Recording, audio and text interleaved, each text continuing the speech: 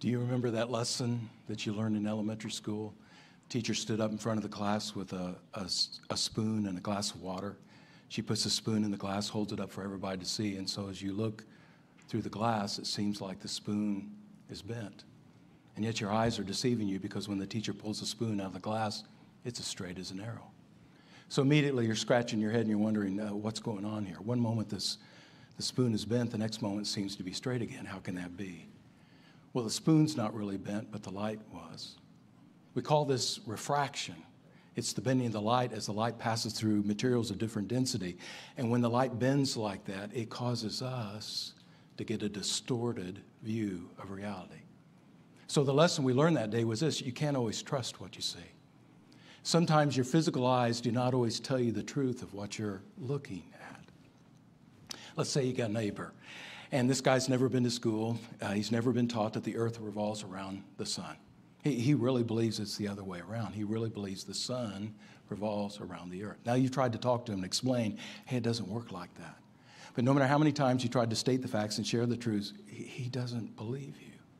In fact, early one morning, you're bringing the trash out to the curb, and you see your neighbor standing over their yard, and he motions for you to come over. And so you come over to the yard, and you stand next to his side, and he points to this guy and say, David, common sense is going to show you that I'm right and you're wrong. Take a look at the sun. See it way over there in the east? Now, you know as well as I do, it's not going to stay there. Through the course of the day, it's going to move. By the middle of the day, it's going to be up there over our heads. By the end of the day, it's going to be way over there on the other horizon. David, keep your feet on the ground. Trust what you can see.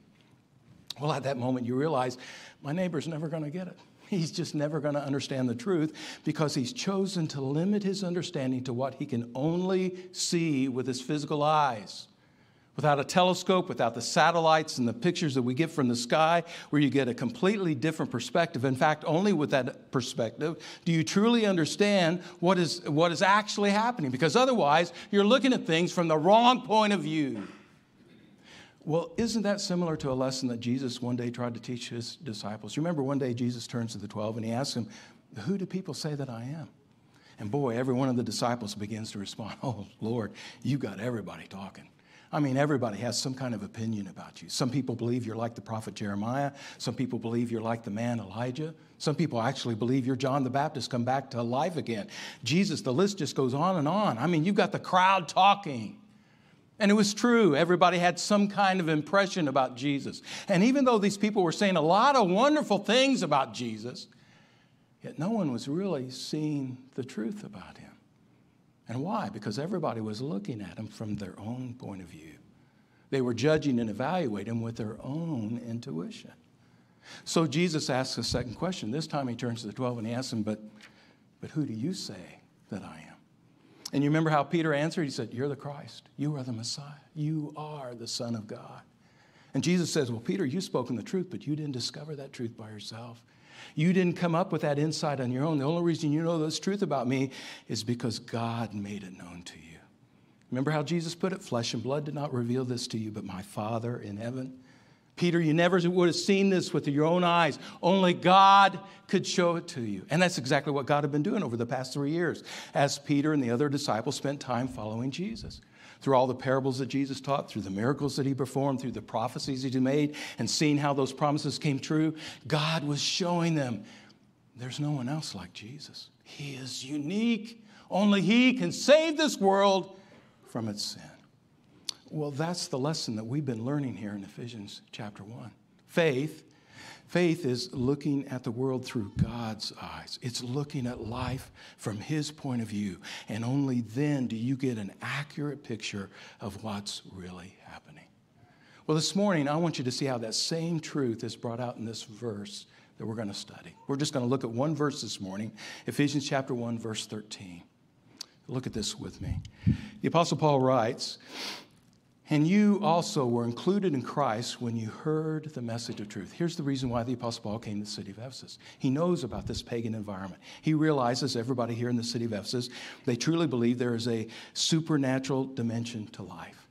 But the problem is this, they're all confused about what life is really like in that other realm. They think there are many gods, and these gods are mean and moody and hard to get along with. So if you're ever to get any one of those gods to do something nice for you, you either have to bribe them or you have to trick them with some kind of sorcery or witchcraft. Acts chapter 19 gives us an example of this. There were some men in Ephesus who claimed to be exorcists, and one day they were trying to cast out an evil spirit. When the spirits, the demons, turned on them and began to beat them up, and they beat them up so badly that now everybody in the town of Ephesus gets scared. And now some of the people begin to bring their scrolls, their books of magic. And the magic that we're talking about is not like the kind of magic you see occasionally on TV when somebody stands up in front of an audience to entertain them and pull a rabbit out of the hat. We're not talking about that. We're talking about that dark magic that you find in the world of the occult, these books of sorcery and witchcraft where the people are learning how to trick and deceive the gods and get them to do something nice for them. Well, now they're scared because they realize this is a dangerous thing. And so the Bible tells us they bring their scrolls, these books of magic, and they throw them into this huge bonfire. And the Bible tells us there was more than $5 million worth of books destroyed in the fire that day. See, the city of Ephesus is heavy into this dark side of life. So the Apostle Paul comes to town because I want you to know the truth. I want you to understand what life is really like in that other realm. There are not many gods, there's only one. And he's not mean or moody. He is rich in mercy.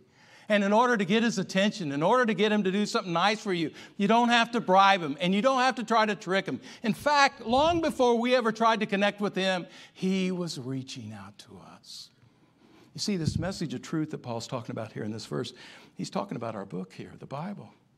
This is God's book. This is the book that God put together. Here's God talking to us. Here's God showing us what he is really like. And then the Apostle Paul goes on to say, you could actually call this message of truth a gospel. And that word gospel, it means good news, but we're not just talking about news of any kind. We're talking about news of an extraordinary kind. He says the gospel of your salvation. Now, here's what concerns me. I don't think we appreciate this like we should. I think some of us have come to church so long, and we've heard that word gospel so many different times, we're just kind of numb to it. It doesn't amaze us anymore. You see, some of us, when we think about our salvation, we think it was simply this decision that we made a long time ago. Yeah, I put my trust in Jesus. I got my ticket to heaven. I made that transaction with the Lord. I'm okay. I'm good. And then from that moment on, there's hardly ever any contact with the Lord.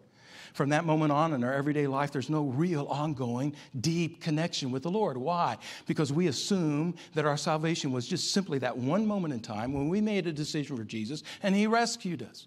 And once he brought us out of the water, once he carried us out of the fire, that's all there was to it. I'm saved.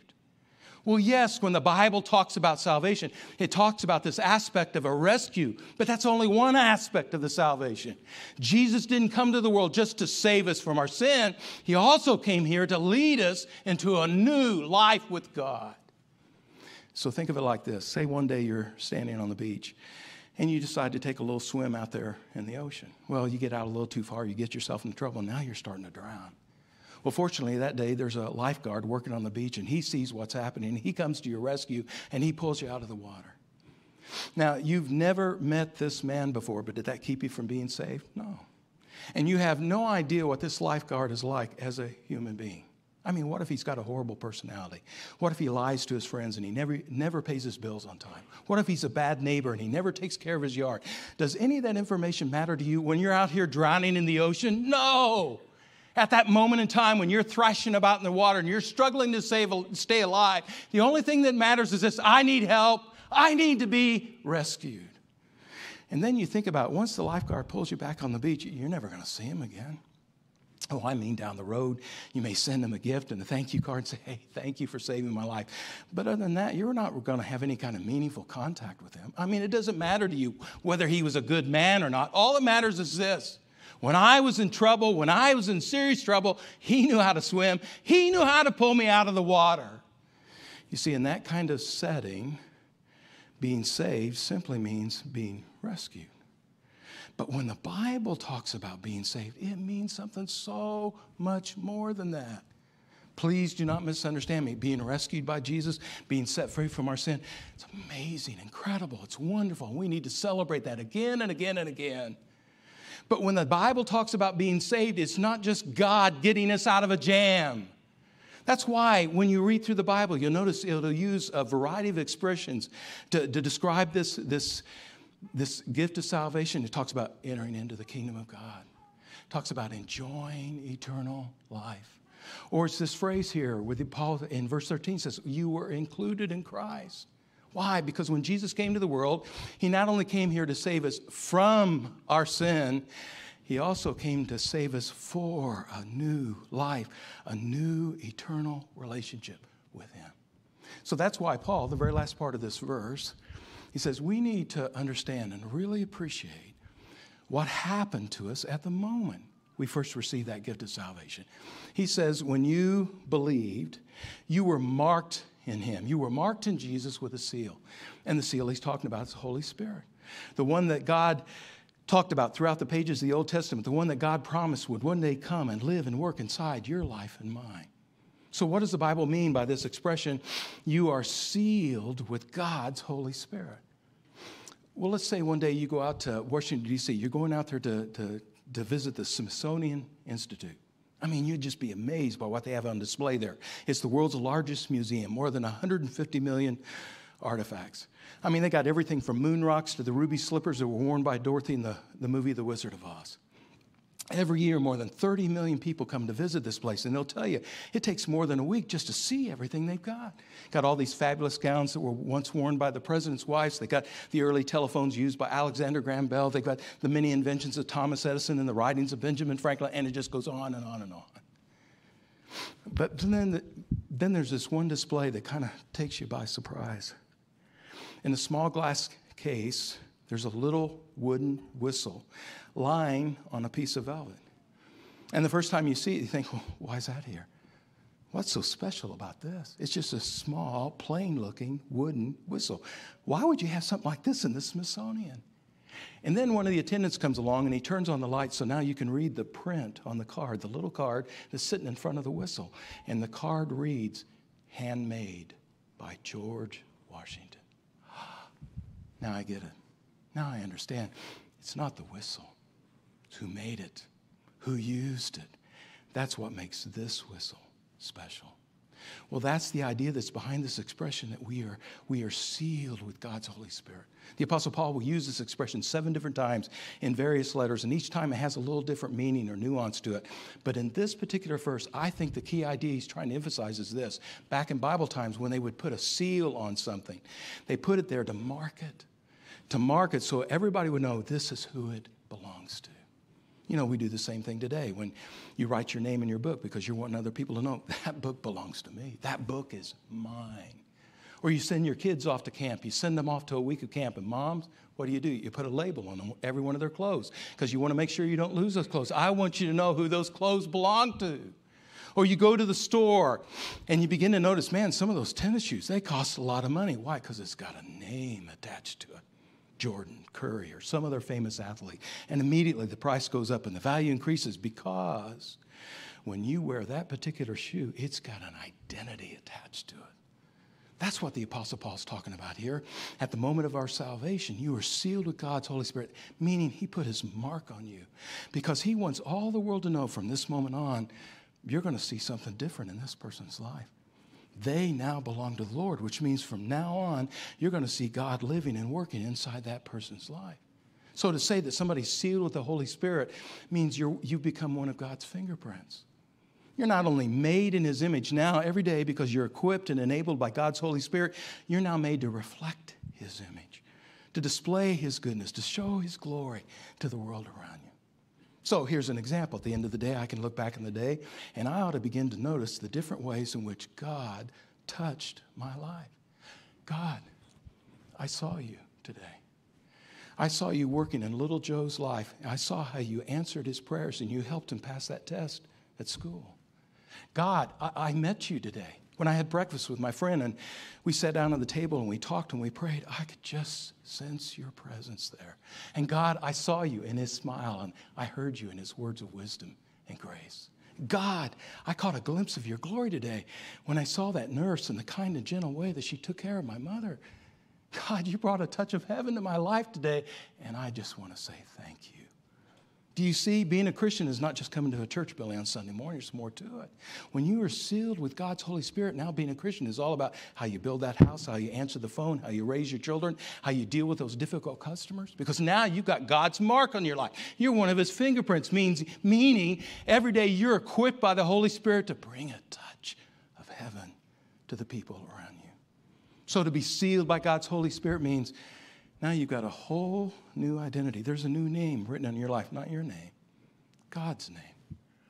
Every day I bear his image. Every day I carry this seal. I bear that mark, which means everything I do is a reflection upon him. Now I'm not just a man, I'm God's man.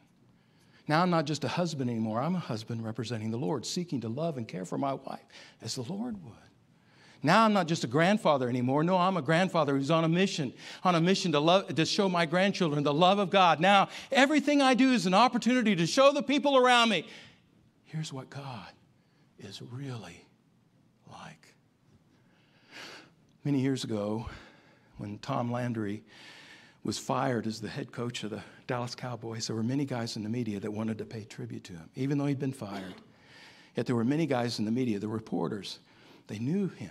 And they had enormous respect for Tom Landry because he was a well-known Christian man. Good times or bad, just the way he carried himself. So a couple months after he was fired, many of the reporters came together one night to honor him. And one by one, they got up and shared their testimonies. Well, one of the reporters told about this time. The Cowboys had suffered this humiliating defeat, just terribly embarrassed on the field of play. And yet, after the game, Coach Landry came to the press room like he always did, stood in front of the cameras and answered every one of the questions that were thrown at him. I mean, thrown. That day was a hostile atmosphere. The reporters were anything but kind. They were really taking it out on Coach Landry. And yet, Tom Landry stood there and answered every one of their questions with grace and dignity. When the interview was finally over, the media guys began to pack up their equipment, and one by one, they're walking out of the room. But this reporter said it was at that point in time we realized our camera wasn't working. We hadn't caught a thing. We had nothing to show in the broadcast that night. He said, I was in a state of panic. So he said, I went running down the hallway, chasing after Tom Landry, saying, Coach, you got to help me out. Now you think about this. Here's Tom Landry, one of the lowest moments of his life, suffered this humiliating defeat. Nobody took it worse than he did. I mean, really hurt him. And yet he has to stand before the cameras, grilled by the reporters, answering every one of their painful questions, accepting all the blame for that defeat. And yet once he heard about this reporter and his dilemma, no complaints and no hesitation. He immediately turns around, he comes back to the interview room, and he went through the entire interview again for just this one reporter. The reporter said, that day I learned something about Coach Landry, something that went way beyond the game of football. I saw that man's character, his godly dignity. That day I realized who this man really is. Here's a man who belongs to the Lord. Can others see that in us? Can other people see God's fingerprint on your life and mine? Do other people ever experience a touch of heaven when they meet us? Because we truly are marked and sealed by God's Holy Spirit. Let's pray. God, thank you. Thank you for your great mercy that has given to us a new life in Christ. God, every day, would you increase our capacity to receive and experience and enjoy that life that he wants to share with us? God, every day in our everyday routines, would you encourage us to just really connect and interact with Jesus so that we can know him better and trust him more. And so that, God, every day, the people around us can see more and more of Jesus living in us. I pray for this in Jesus' name.